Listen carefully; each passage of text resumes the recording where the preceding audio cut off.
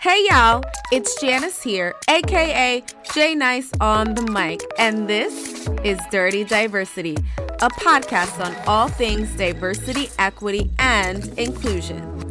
This podcast is called Dirty Diversity because in this day and age, diversity has become sort of a dirty or bad word that causes a lot of knee-jerk and negative reactions.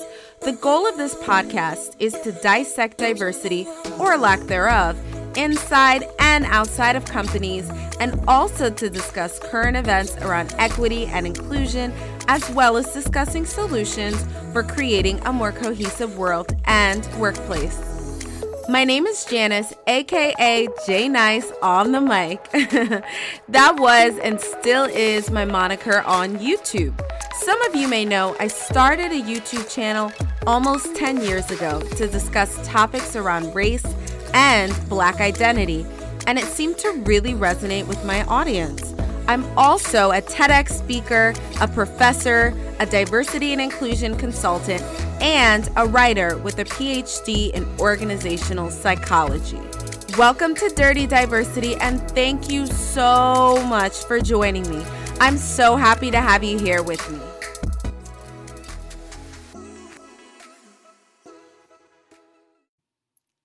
Hey y'all, J Nice on the mic for episode number 5 of Dirty Diversity. This episode will focus on how to support women in the workplace. So today is March. We are finally in March, y'all. Just FYI for those of you who don't know.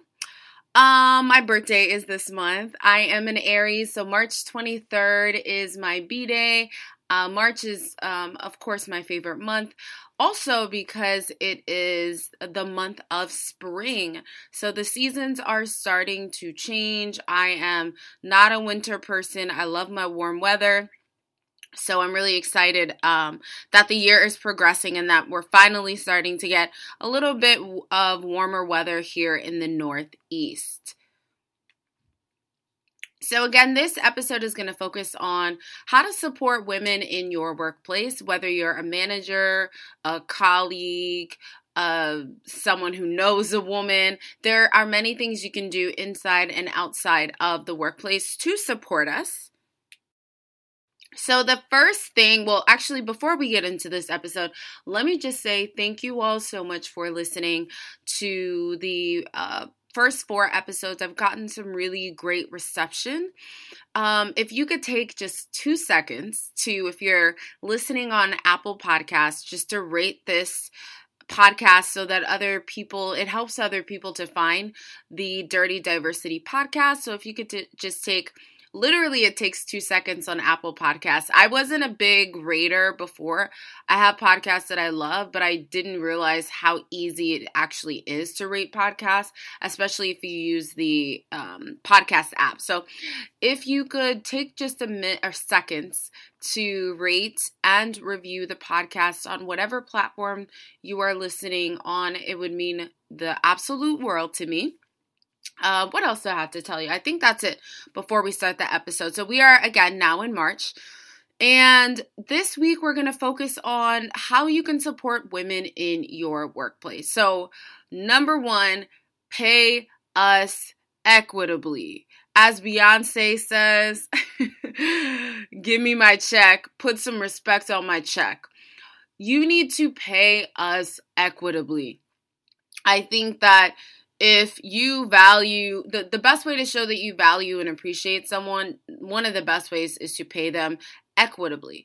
Whatever a woman is doing in your workplace, she should get an equal and comparable salary as a man performing the same job with the same amount of experience. I'm sure we all know someone who has discovered that they are being paid inequitably. We probably all know women who've experienced that. Some of you listening may have experienced that yourself. So I think one way to sort of combat this is transparent salaries. So I actually literally, like right before I started recording this, I saw an article on LinkedIn. I'll leave it in the show notes. And the article was talking about some company where the CEO actually made a commitment to pay every single person in the company at least $70,000. And he took, as a CEO, he took a pay cut so that he could ensure that everyone in his company was being paid equitably. As you should know, some of you may know, some of you may not know, there is a behavioral economist named Daniel Kahneman, and he came out with this pivotal research where he and his researchers found that around the 70 to 75K salary range, that is the amount of money that people need to make in order to be happy, I believe is what his research found. And I'm going to leave that in the show notes for you all if you want to read more about it and how he did his research. And so I think that what this CEO did is amazing. So I'll leave the BBC article and then Daniel Kahneman's research in the show notes. But you need to be paying people equitably, and I would encourage you to have transparent salaries. What having a transparent salary system does is, if I could just go and log on to the company's website and see how much everyone is making, it just puts everything out on the table. So if there's anyone that's not being paid fairly or equitably, everyone can see it. So you don't want to be paying people inequitably. So I think that a transparent salary system will help you to just ensure that people are being paid equitably. I really liked what that CEO did. I don't foresee a lot of CEOs being willing to take a pay cut. But it definitely does have really powerful and positive impacts on the employees. If I worked in a company where I knew that my CEO was taking a pay cut to ensure that we were all getting paid what he felt we deserved, that would make me more committed to my job, and that would make me have a really huge sense of pride in the company that I worked for. So, transparent salaries. Your company should also be performing frequent pay audits. So if you are not going to go the transparent salary route, you need to have someone conducting, or a group of people conducting, pay audits. And these are just periodic assessments of what everyone is getting paid. And this is to ensure that everyone is getting paid equitably. So assessing how often you're conducting pay audits, it shouldn't be, in my opinion, it shouldn't be like once every few years. It should be multiple times during the year, maybe twice a year or so. And then along with that, more of us women need to be talking about salary. And I've been trying to practice what I preach, and I share. Sometimes people reach out to me, particularly when it comes to figuring out my speaking rates, and women will reach out and say, I just started a career in speaking, and they kind of beat around the bush. What I understand them to be asking is, how much do you charge? What's a good rate? And I'm super transparent, and I'll tell them, this is how much I charge, and this is why I feel like I am worth this much. And I think the more we talk about salary and how much we make, the better we'll be able to really ensure that we're paying everyone equitably. Amongst my circle of friends, I make a practice to tell each of them how much I make. And I think that my circle of girlfriends, we pretty much, I would say, most of my girlfriends, we more or less know how much we each make.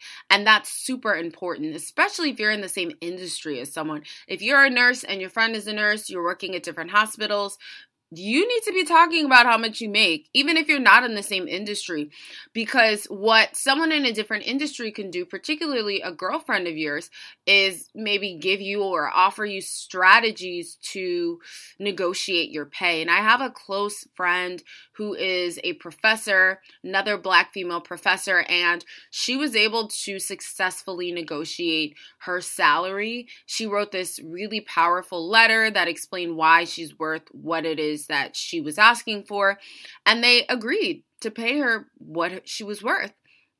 If she hadn't wrote that letter, she definitely wouldn't have gotten that salary boost and salary increase. So I think she was able to increase her salary at least $20,000. So more of us need to be talking about salary, and not just women. We need to just be more transparent in our society. But what I find, and I'm sure what the research indicates, is that men are more open with talking about their salary than women. I think with women, there's a level of secrecy or shame around talking about money, and maybe we learned from our parents that we're not supposed to talk about money, and that's not something that we should be discussing. But I am totally and 100% transparent, and I think that what that does is it helps us to, again, ensure that we're all being paid equitably. More of us need to attend workshops on salary negotiation. If any of you live in the New York City area, there are a lot of workshops. If you search on Eventbrite, there are a lot of workshops on salary negotiation. I try to consume as much info about salary negotiation as I can, because I definitely think I'm still learning. I don't think I'm perfect in that area, and I think that I could be better. I also really so I started getting into this podcast called Speak Your Way to Cash. The host is a woman by the name of Ashley Kirkwood. And in one of the episodes, hers is one of the few podcasts I just binge listen to. There's not a lot of podcasts I can binge listen to, but as I shared with you all in the first episode, I actually prefer solo episodes of podcasts. If I really am vibing with the host of the podcast, I'm not a huge fan of like the guests coming on, because I am listening to the podcast more than likely because I really like the host. So I prefer to hear what the host has to say versus bringing on guests. But on Ashley's podcast, I really do enjoy her guests that she brings on. But on the Speak Your Way to Cash podcast, she had a discussion, on salary negotiation. And one of the things that she said that I thought I feel compelled to share with you all listening, and that my close friend who's a female professor found when she was negotiating her salary, is one of the best ways to negotiate your salary is to make sure that you have another offer, because this works as a really great tool for leverage. If you have another offer and that offer is significantly higher than what you are currently being paid, you may find that you have an easier time negotiating your salary. So more of us need to be negotiating our salaries. I think there's research that finds that men and women don't ask for more money at an equal rate. So I believe men are asking for higher salaries. There is research, I know for a fact, and I'll put it in the show notes, that finds that men will apply for a job even if they don't have all of the qualifications, whereas women are less likely to apply for a job unless they feel they have every single qualification and check every single box. So we need to be more like the mediocre Bobs out there who don't have all of the qualifications but are still applying for the job anyway. There's no harm in asking for a higher salary. There's no harm in trying. You just have to put yourself out there. And if you don't ask, you miss 100% of the shots that you don't take. So I think more of us need to be negotiating our salaries, attending workshops and seminars, reading books on how to negotiate our salary, watching videos, so consuming all of the YouTube content. I am a YouTube junkie. Reading articles on salary negotiation and listening to podcasts on salary negotiation. So equip yourself with all the tools as a woman so that we're able to effectively negotiate our salaries. So number 2, what you can do to support women in the workplace is listen to us.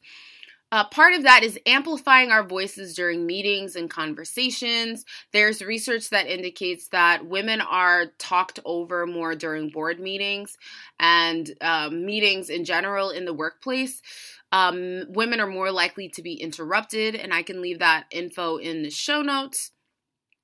So if you notice this during a meeting, amplify our voices and cut in and say, well, Janice was saying that, or I really like Janice's idea of XYZ. Our unconscious and implicit biases make us more likely to see men as experts and to find male voices more valuable. So it's really important that we are amplifying the voices of women within our workplaces. And even as women, we can do this amplification. Believe us, believe women when we share things with you, whether that is, we're sharing that there's been misconduct in the workplace, we're sharing a Me Too-esque story. Believe women, believe us. When we share and tell you things, maybe it's mistreatment or microaggressive behaviors, but believe women when we share things with you until information is shown to prove otherwise. So I think that oftentimes it's you don't believe women until you're given a reason to, but I think that more leaders need to be advocates for women and be on the side of women and listening to us and listening to our stories. Also, making sure your company's frequently conducting surveys to assess what the different gender needs are. Don't assume that every single person in the workplace wants the same thing. So making sure that you're assessing, the different needs based on gender. So the third thing that you can do to support women in your workplace is offering us support, guidance, and opportunities to grow and learn. So this could come in the form of mentorship opportunities. Look in your workplace and assess what opportunities your company provides for mentorship for women. If there's no opportunities, you need to establish a mentorship program. Also looking at opportunities for sponsorship. So sponsors are individuals that will advocate for a person when they are not in the room. They are really fighting for your rights within the workplace. So is there a sponsorship program? If there isn't, that's something you should think about establishing. And Sylvia Ann Hewlett had a book called Forget a Mentor, Find a Sponsor. And I mentioned this book, I believe in episode 2 or 3 when I talked about audiobooks to help you overcome racial and gender bias. And in that book, she's like, yeah, mentorship is cool, but sponsorship is really, really impactful in a woman's career.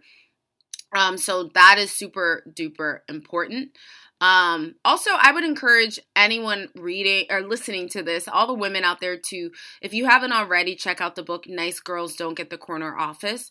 Really insightful book about how it's kind of lean in-esque, but it talks about from the employee side, how women can really advocate for ourselves in the workplace and finding mentors and sponsors and et cetera, et cetera.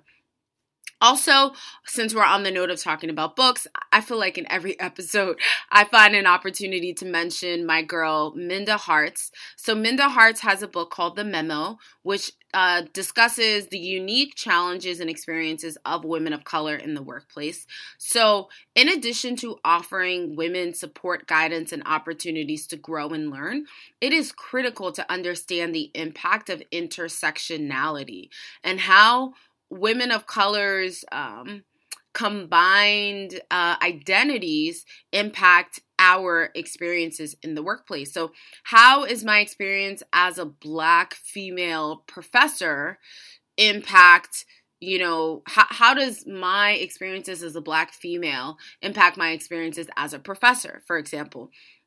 So you really want to not lump all women into one category, but make sure that you are recognizing that for women of color, there are very unique experiences that we go through in the workplace. So offering us opportunities to share our experiences is really, really critical.